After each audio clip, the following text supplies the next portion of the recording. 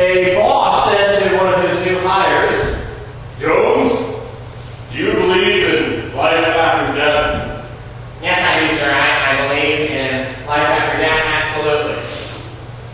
Well, okay, because yesterday, when you left early because you said you had to attend your grandmother's funeral, she came by to see you. In today's Gospel passage from St. John, Mary Magdalene sees the Lord. Now, at first she doesn't recognize him. Whether this is because she's been crying so much, or whether Jesus was dead, and therefore she's not expecting to see him, or whether in his resurrected form he looked differently. We don't know the reason why she didn't recognize him at first. But she instantly recognizes him after he says her name, Mary. Every Easter, the identity of Mary Magdalene, that is Mary from Magdala, is debated.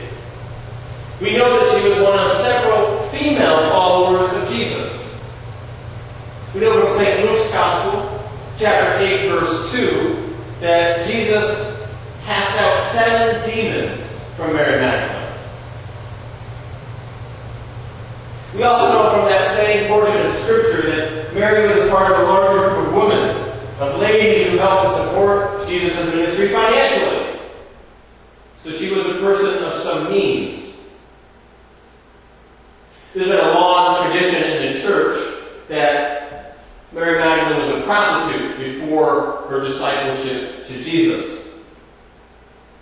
Now, many people are protesting that today. They are denying it. They're saying there's very little biblical or other historical evidence to make that claim. Well, whoever she exactly was, whatever she exactly did or didn't do, the Gospels are very clear that her life was radically changed by Jesus. And one thing that we are certain about Mary Magdalene, however, is that she was the first witness to the resurrection of our Lord. In fact, because Jesus tells her to go tell the male apostles the good news, she has been called the apostle to the apostles. Now you might be sitting there and saying, okay, great for her, but so what for me? Well, besides the hefty implications of the fact that the resurrected Jesus chose to first reveal himself to a woman, and that the resurrected Jesus had a woman first deliver the good news, besides all the hefty implications there, the so what of this passage for you and for me is immense. It's ginormous as a huge paper bag stuffed full of elephants. The great Scottish Bible commentator William Barclay tells us the so what of this passage. Mary Magdalene said, "I have seen the Lord." And that message of Mary, there is the very essence of Christianity. For a Christian is essentially one who can say, "I have seen the Lord." Christianity does not mean knowing about Jesus. It means meeting Him. It means the certainty of experience that Jesus is alive.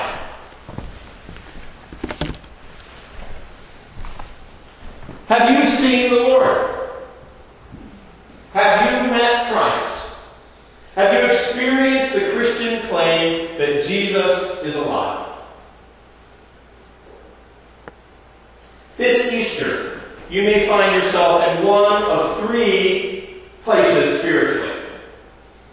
The first place you may find yourself spiritually is that you have seen the Lord.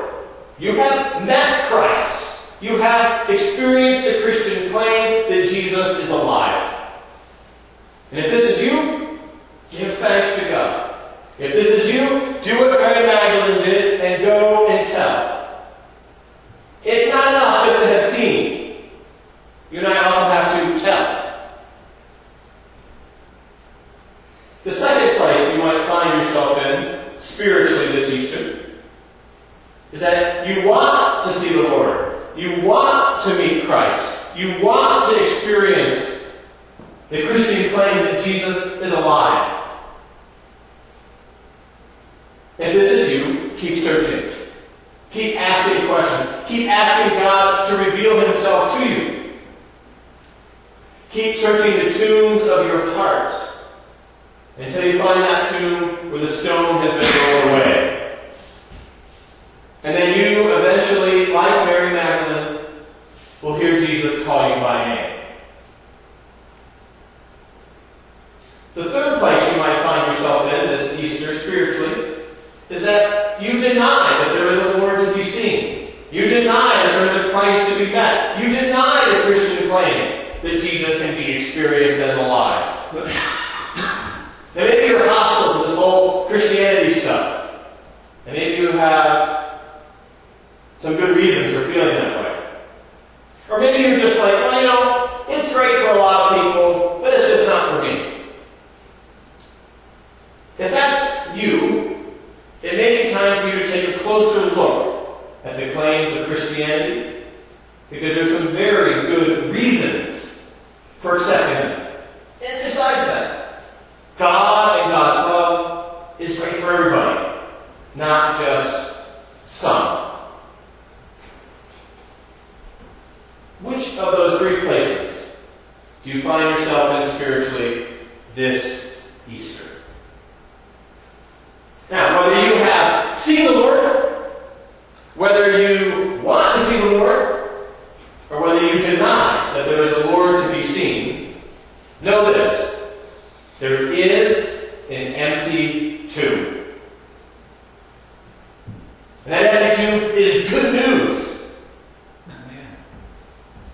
And once you and I have seen the Lord, you and I are then sent forth from that empty tomb into the world to go and tell, to love and forgive, to laugh and to heal, to confront the powerful and comfort the powerless, to serve together and to worship together, to proclaim the good news that death is not the final victory, to proclaim the good news that the inner demons of our lives can be cast out, to proclaim the good news that even in the darkest hour, hope can rise again.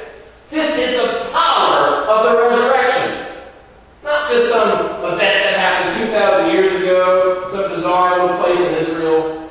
No. But God's ongoing work to take what is dead in your life and mine and bring forth resurrection. Take what is dead in our world and bring forth resurrection. This is God's ongoing work. And by the power of the Spirit and the invitation of the Spirit, it is our work too, as Christians. But it all starts with looking into the empty tomb. It all starts with, I have seen the Lord.